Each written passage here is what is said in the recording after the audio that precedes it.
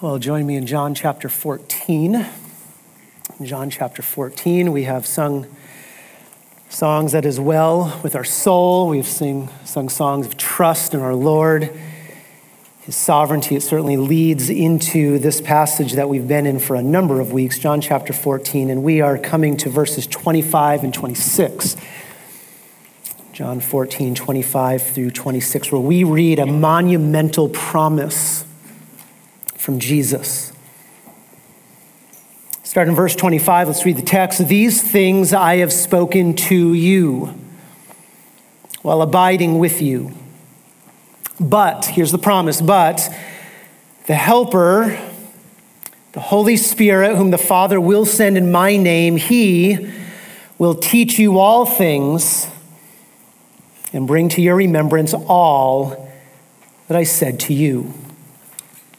For the last few months, we have delved into the many reasons Jesus gives in this chapter as to why we as believers need not let our hearts be troubled.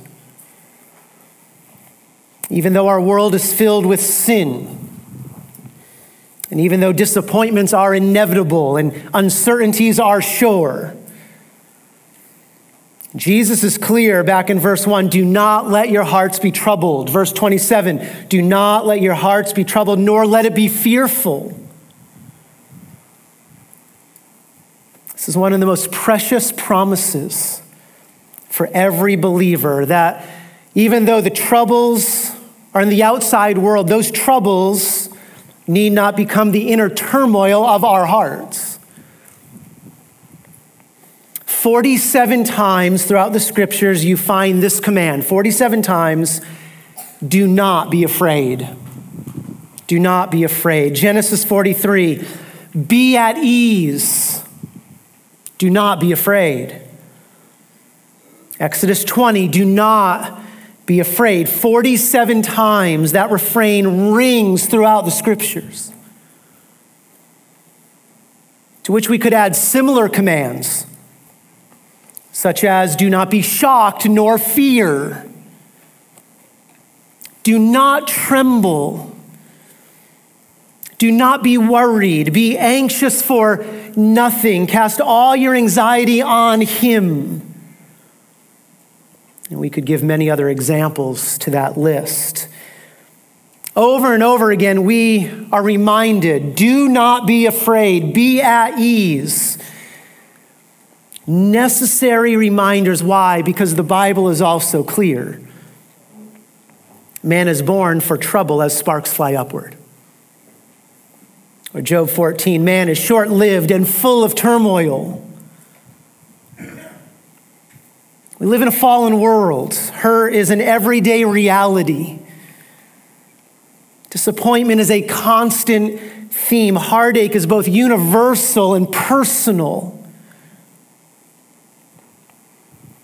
This is why Paul writes in Romans 8, the whole fallen creation groans, it mourns, grieves, while it waits for its redemption and suffers the pains of childbirth.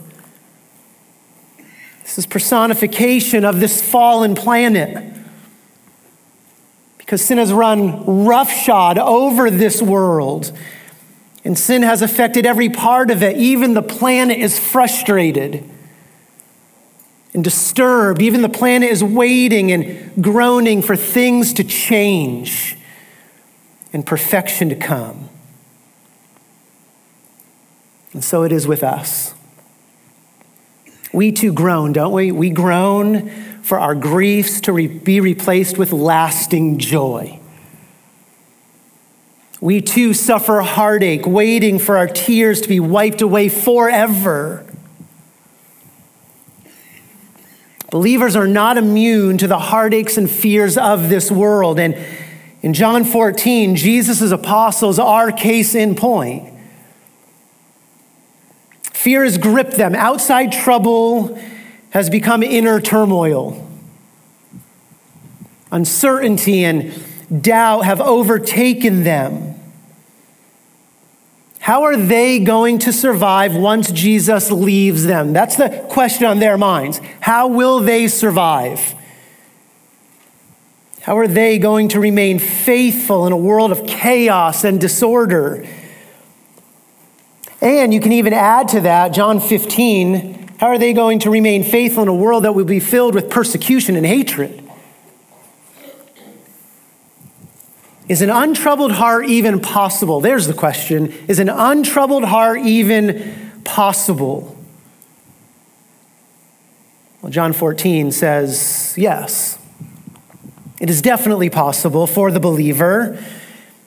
Inner peace in the midst of heartache can be experienced. But look at verse 27. The peace I leave with you, the peace promised by Christ to his people, my peace I give to you, notice, is not as the world gives. Our peace is different. The believer's peace does not come by circumstances being changed. That's how the world gives peace. But Jesus' peace, a better peace, a more lasting calmness and assurance, that comes not by removing us from trial,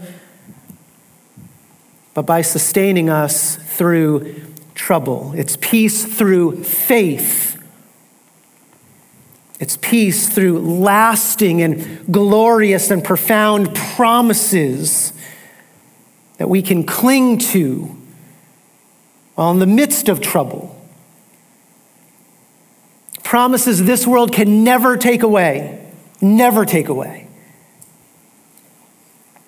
And that is what we have seen throughout this chapter. Jesus gives his apostles 12 heart-calming promises that they can cling to once he leaves them. He's leaving them for the cross and then for heaven. Each promise offering a reason why the Christian need never let our hearts become overwhelmed with fear and doubt and sorrow. And this morning we come to promise number 8. Promise number 8. And before I give you this promise, let me lead into it by having us think through perhaps the most common way we respond to personal pain in trying times. The most common way, perhaps. What is so often our fallen knee-jerk response to trouble? And I would suggest that it is to question God's goodness.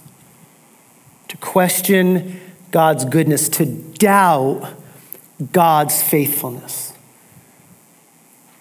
To wonder, can God be trusted?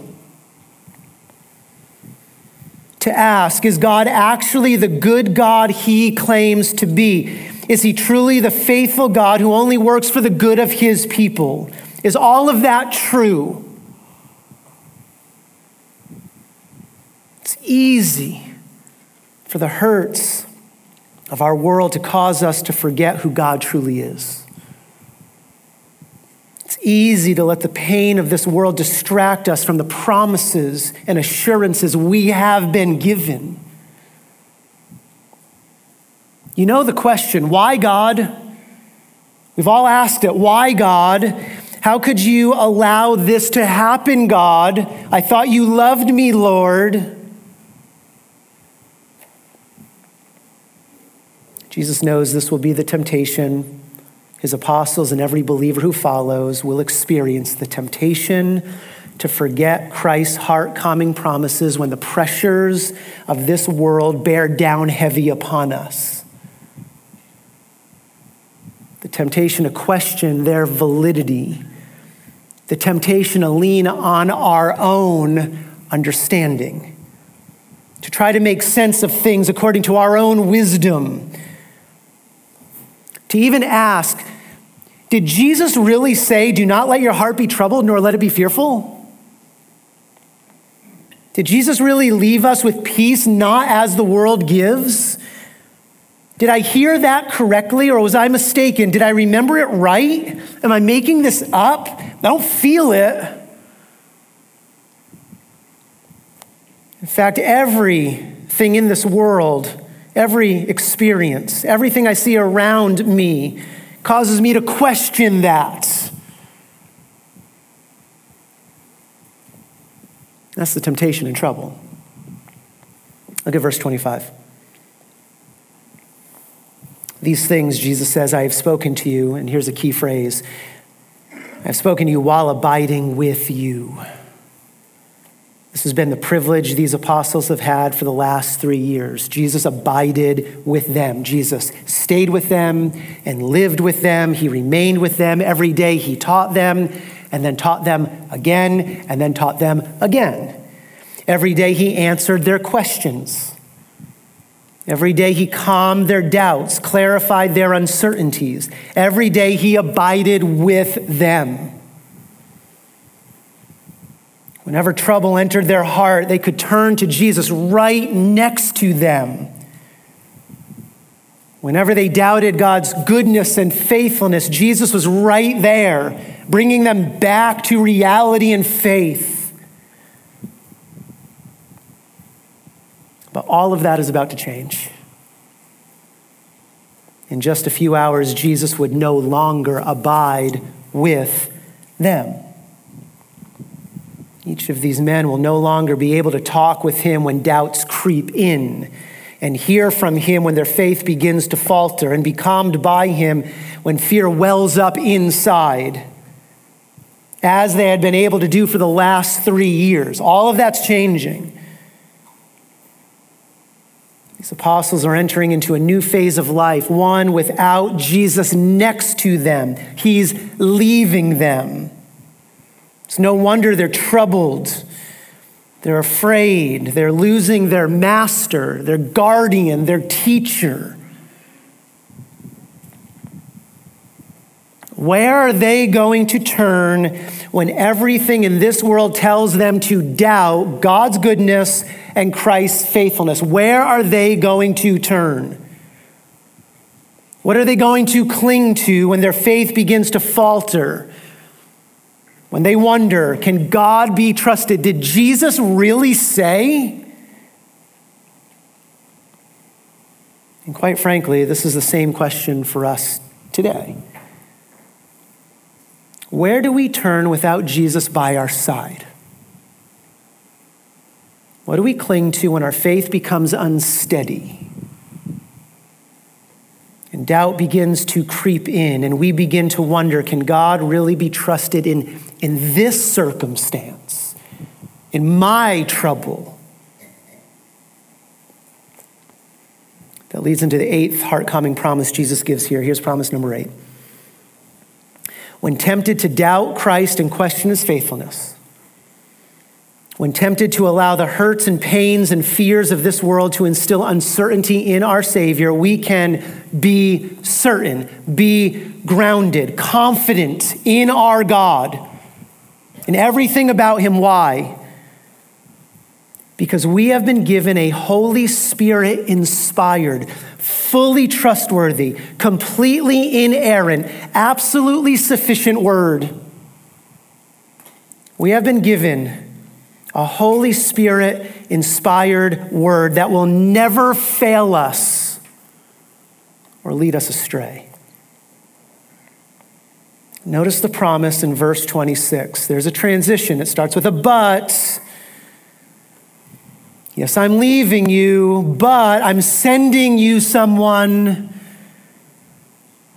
Yes, I will no longer be by your side to teach you and help you and sustain you and guard you, but I'm giving you another helper, another teacher, another guardian of your faith, another comforter for your sorrows, another strengthener for your weaknesses. Helper, parakletos. Same word back in verse 16. Remember that promise, I will ask the Father, and he will give you another of the same kind, another helper, advocate, teacher, sustainer, that he may be with you forever. Jesus says, I'm leaving you, but the Spirit is coming to you. And yes, I was abiding with you. Verse 17, he says, the Spirit will be in you. Well, Jesus builds on that promise now. And Jesus now adds verse 26, the promise here. he now adds what the Spirit will do when the Spirit comes to these apostles. How the Spirit will help them and guard them and strengthen their faith. Here's how. The Holy Spirit, whom the Father will send in my name, he will, number one, teach you all things. He will give you special insight.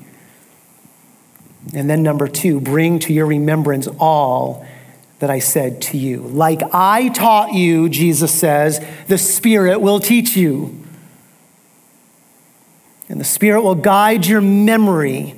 He will remind you of my faithfulness. He will remind you of my works and my words, all that I said to you. He'll bring to your mind those things. He'll remind you of my promises. And so understand what Jesus now is promising these men. It's monumental. It's a monumental promise here. Jesus is promising that once he leaves them, they will be given special revelation through the Holy Spirit. Yes, they'll be given illumination, but this promise goes beyond that. They'll be given inspiration, inscripturation. We're going to develop this in a moment, but understand this is the first promise from Jesus, to his apostles, that there would actually be a New Testament. There'll be a New Testament. Back in verse 17, Jesus promised that the Spirit would indwell these men and every believer.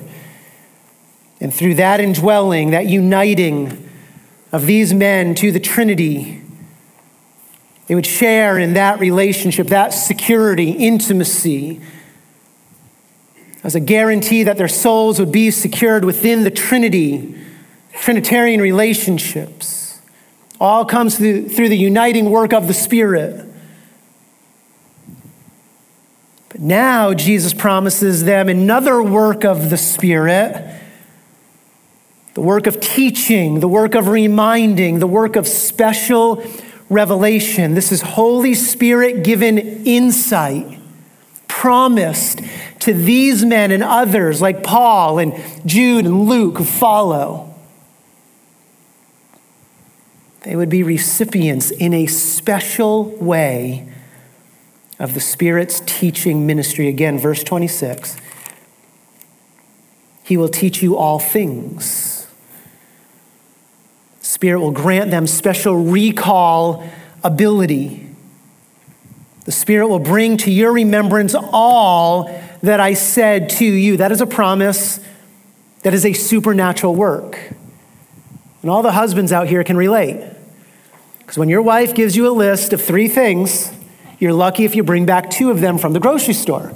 You'll bring back more things, just not the things that are on the list. And it happens all the time. I forget the list in the car, and what's the thought? I got this. I'll remember. We're all there. But here's what Jesus promises. The Spirit will bring to your remembrance all that I said to you. Supernatural work.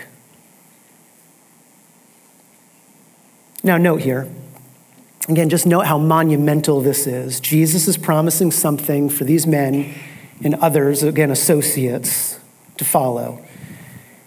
He's promising something similar to what the Spirit did with the Old Testament prophets. The prophets who brought God's word to God's people. That's how monumental this promise is. Think of 2 Samuel 23. We read that the Spirit of Yahweh spoke by me. The Spirit of God gives divine revelation so that when the prophet speaks, the Spirit speaks. And his word, the Spirit's word, God's word was on my tongue. The Spirit gave the Old Testament prophets special utterances, special words, special insight, so that when they spoke, God spoke. This is why Peter says in Acts chapter 1, the Scripture had to be fulfilled. The Scriptures, well, what are the Scriptures? Well, the Scriptures are those which have been written by the Holy Spirit, which the Holy Spirit foretold by the mouth of David, and then proceeds to quote 2 Psalms. So Peter is saying that when David wrote those Psalms, and David wrote them, when David wrote those Psalms, he wrote the very words of God. And he uses the name Holy Spirit, superintended by the Holy Spirit. So you look back at the Old Testament, sort of words breathed out by the Spirit. Well, now on the heels of Jesus saying he's going to send his Spirit to these men, Jesus says to them, you, though you are fearful, amazing, though you are fearful and anxious. And look at chapter 13, verse 36. Look at the promise that Jesus gives. He says, where I go, you cannot follow. Peter says, Lord, why can't I not follow? I'm going to lay down my life. And Jesus says, will you lay down your life for me? Truly, truly, I say to you, a rooster will not crow until you deny me. No wonder Peter is troubled. You're fearful, you're anxious. But now, 26 verses later, Jesus says, you're going to be used by the Spirit to bring God's word to God's people. Again, this promise, verse 26, is the first promise that there will be a Spirit-inspired, Spirit-breathed out New Testament. Holy Spirit-given special revelation that will come through these men and those close to them. A revelation that corresponds to the Spirit-given revelation of the Old Testament. Now, how do we know that? How do we know that? Well, I want you to see how John understood this promise. The gospel writer here, how John understood this promise. I want you to see how John recognized his writing of this gospel, his writing of the Gospel of John. He recognized that as a fulfillment of this promise in verse 26. And so underline the phrase, bring to your remembrance. That's the key phrase here, bring to your remembrance. There are only 2 other passages in this gospel where John uses this word remembrance. 2 other passages. The first is John chapter 2. You can turn there, John chapter 2, where John records Jesus' first Passover in Jerusalem as the anointed Messiah. John chapter 2, and you remember the statement. Jesus says, destroy this temple, and in 3 days I will raise it up. Well, those were words no one, not even the apostles, no one understood what Jesus was saying at that time. And so John records verse 21. Jesus was speaking of the temple of his body. That's an editorial note.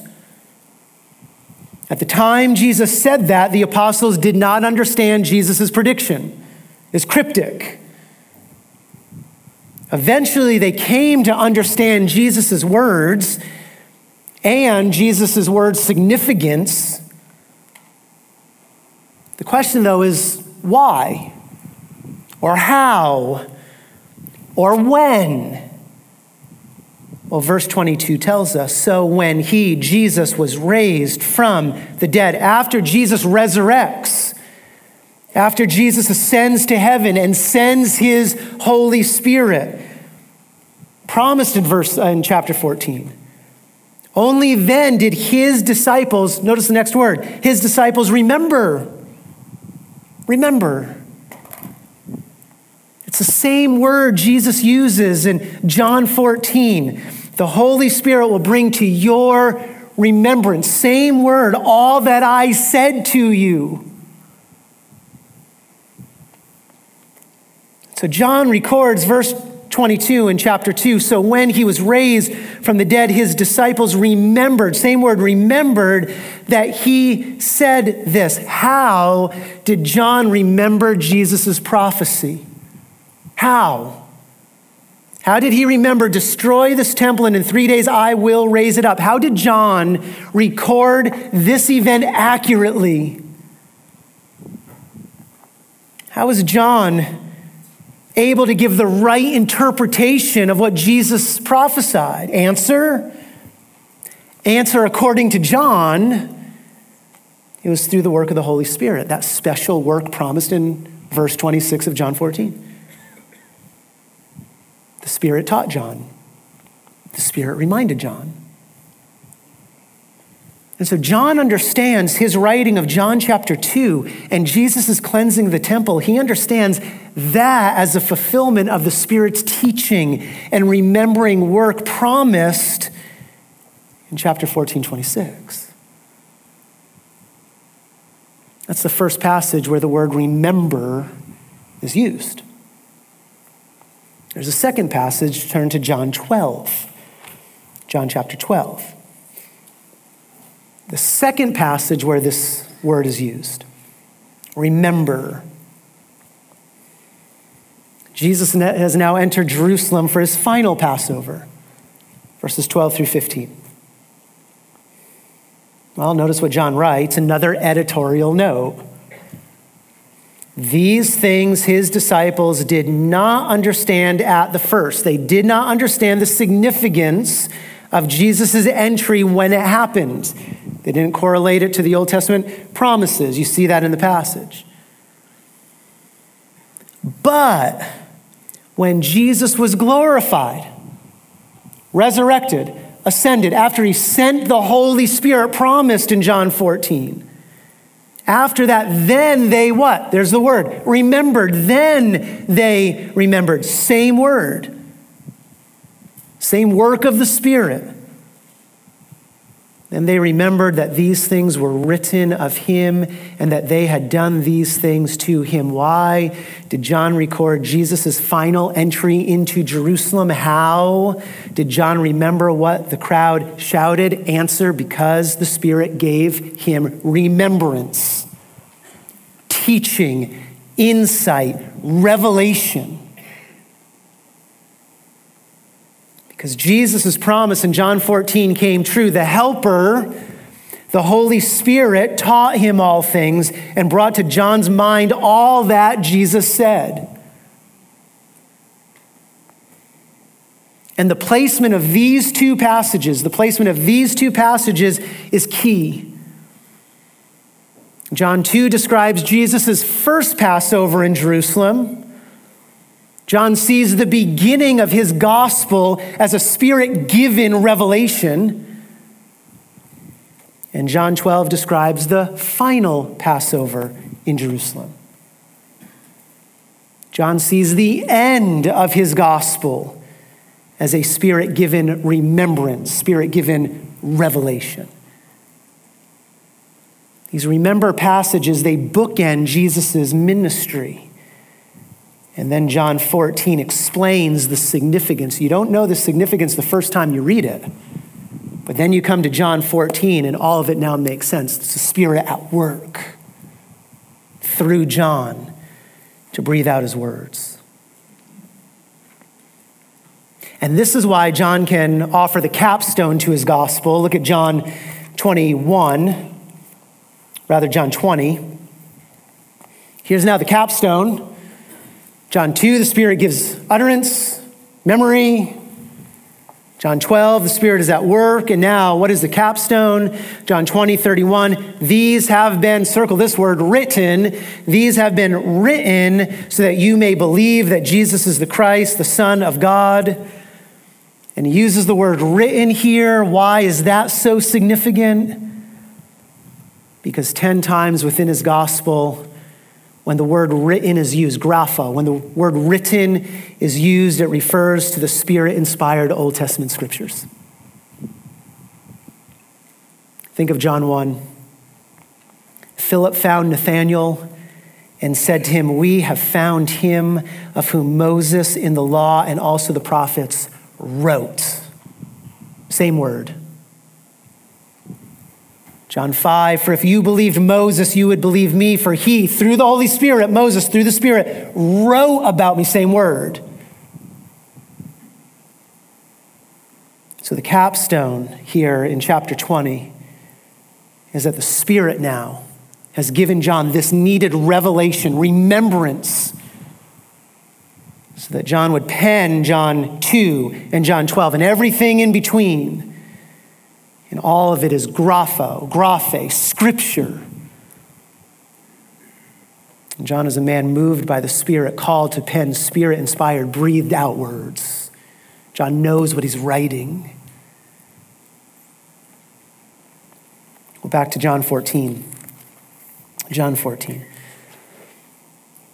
That is the promise Jesus is giving his apostles in verse 26. So put it in the context. Do not let your heart be troubled. Though I am leaving you, another teacher is coming to you. No ordinary teacher. This is a divine teacher who will bring to your mind divine truth, who will teach you everything necessary for life and godliness. This is the Spirit who will move you to write and move you to record my life and my words. Therefore, do not let your hearts be troubled. Though everything in this world will tempt you to doubt me and question my promises and question my faithfulness and my goodness. And though you right now are fearful that you will forget my words to you, be certain and be confident, because the Spirit I am sending to you will grant you special insight and a special memory and special teaching. And you, like the prophets of the past, you will write my words for my people. It's a promise of verse 26. It's monumental. There will be a New Testament. In the words of Martin Luther, he wrote this: the word of God is the greatest, most necessary, and most important thing in Christendom. This is the God-breathed, Spirit-given word.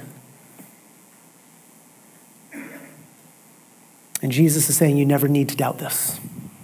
Never need to doubt it. Now, that's the promise in general. Just a general look at this. We can get a little bit more specific here. Let's answer a couple questions, really the why question. Why can we? Let's bring this promise now to us who hold this in our hands. Why can we trust everything in this book? Why can we trust this? When nothing in this world is certain, and everything in this world tempts us to question God, everything in this world, why can we rest fully on what the Holy Spirit has inspired? Why can we believe it wholeheartedly? Everything we read. Well, Jesus gives two reasons here, two reasons in verse 26. The first reason is this: we can believe the scriptures wholeheartedly because the Spirit's inspired word contains no errors. The Spirit's inspired word contains no errors. We can trust the word because the scriptures are never wrong. Because the scriptures will never lead astray. The scriptures will never affirm anything that is contrary to fact.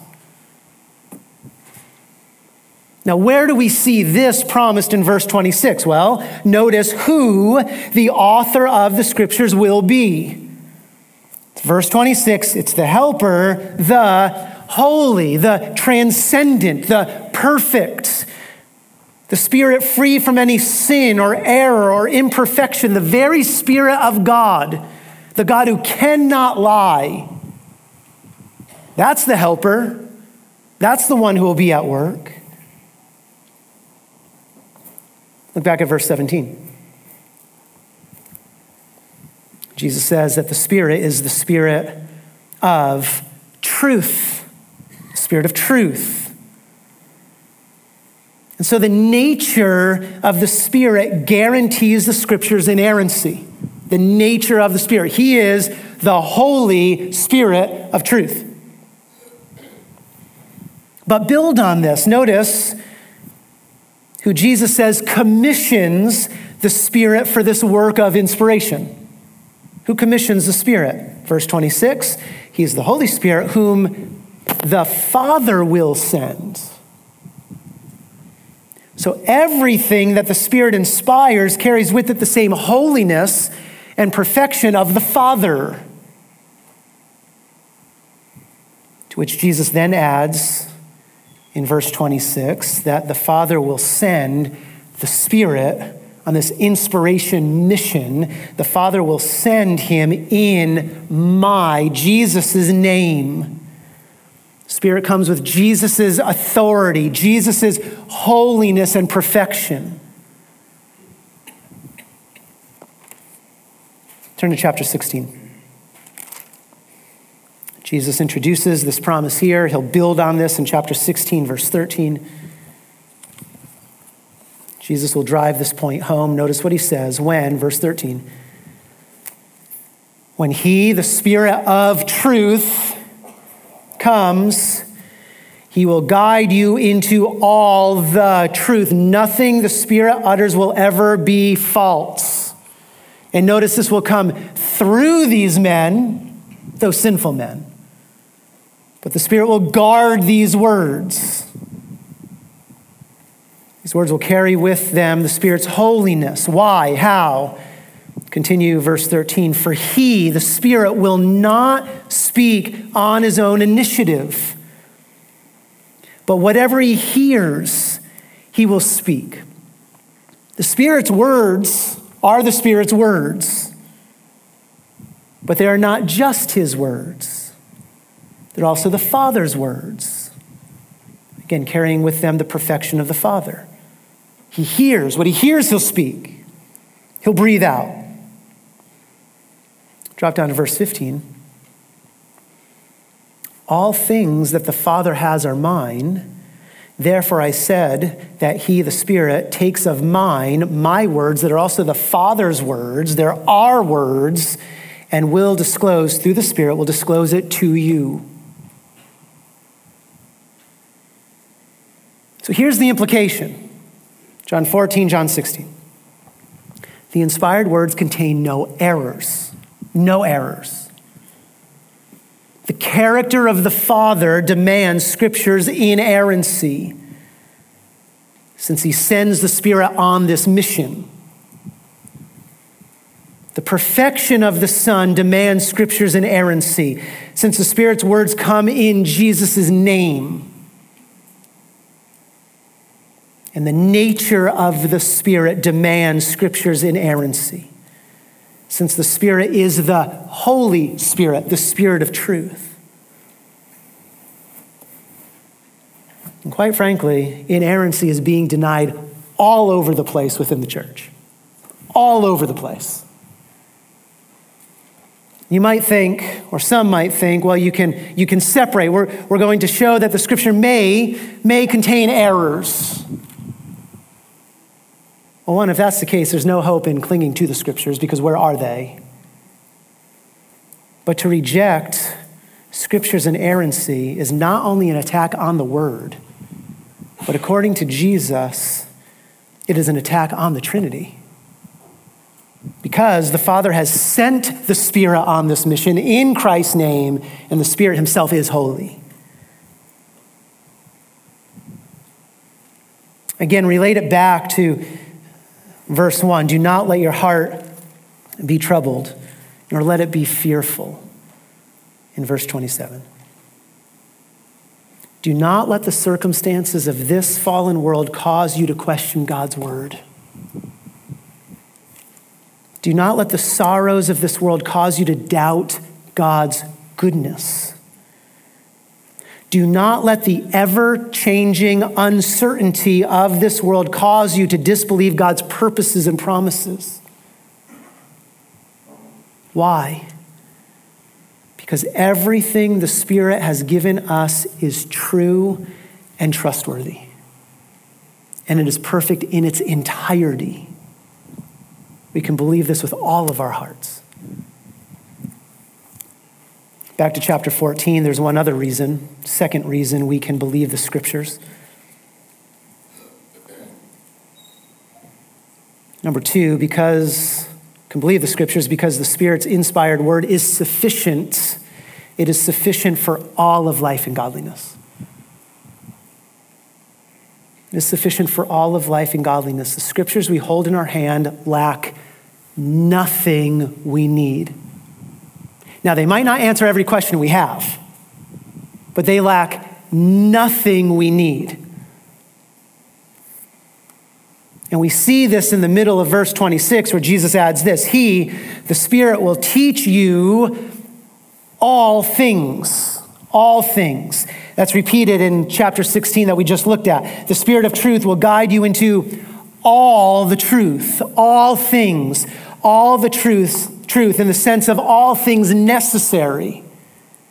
All things necessary to live a life of holiness and faithfulness. All things necessary to know enough of what God is doing to trust Him. All things necessary to not let our heart be troubled or fearful. The scriptures contain either directly or implicitly, either by clear principle or deduced precept. Scriptures contain all the truth we need to live a life of faithfulness. That's how monumental this promise is in chapter 14. The scriptures are sufficient for every hurt and ample for every uncertainty and enough for every trouble. Are you lacking holiness, faithfulness, fruitfulness? Well, delight yourself in the scriptures. Meditate on the word. How blessed is the man whose delight is in the law of the Lord, and in his law he meditates day and night. What's the promise? He will be like a tree firmly planted by streams of water, which yields its fruit in its season, and its leaf does not wither, and in whatever he does, he prospers. It's holiness, fruitfulness, faithfulness. It's meditation on the word. It's what the Spirit does to us through the word. Are you in need of spiritual refreshment? I think all of us probably are. Wisdom and joy, do we need that? We're looking for that. Turn to the scriptures, the law, Psalm 19. The law of the Lord is perfect. What does it do? It restores the soul. The testimony of the Lord is sure, making wise the simple. The precepts of the Lord are right, rejoicing the heart. The scriptures refresh us, give us wisdom, the joy, and the promises of our God. Are we in need of conviction of sin? Conviction of sin. Well, allow the scriptures to lay our hearts bare. Come before the word humble, for the word of God is living, and it is active, and it is sharp, and it pierces, and it judges the thoughts and intentions of the heart. There's no creature hidden from his sight. Come to the scriptures humble. The scriptures give the needed conviction of sin. Are you desiring to be sanctified into the image of Christ? Growing in Christ-like, is that your desire? Well, drink the scriptures. That's Peter's image. Like newborn babies long for the pure milk of the word, so that by it you may grow in respect to salvation. The Spirit uses his scriptures to sanctify his people. We cannot separate the sanctification that the Spirit does from the scriptures he has inspired. One commentator put it this way: wherever it is allowed to have its intended result, Scripture will secure for every believer continuous, growing, inward capacity and readiness for the accomplishment of everything pleasing to the Lord. You see how monumental this promise is in John 14. We lack nothing in the scriptures. Everything pleasing to the Lord is through them. It's sufficient for all of life and godliness. And it's true, Christ is not by our side like he was for the apostles. But what is also true is we still have a divine teacher and a divine word. And though Christ will not speak to us audibly like he did for those 3 years with his apostles, we still have his Spirit-inspired, inerrant, sanctifying, and sufficient word, his voice. And if you like to draw in your Bible, you can draw an arrow from verse 26 to then verse 17. You know him, the Spirit, because he abides with you, and he will be in you. Not only will the Spirit inspire Scripture, but now that Spirit will be in us to illuminate our minds to that word. And he will sanctify us through that truth.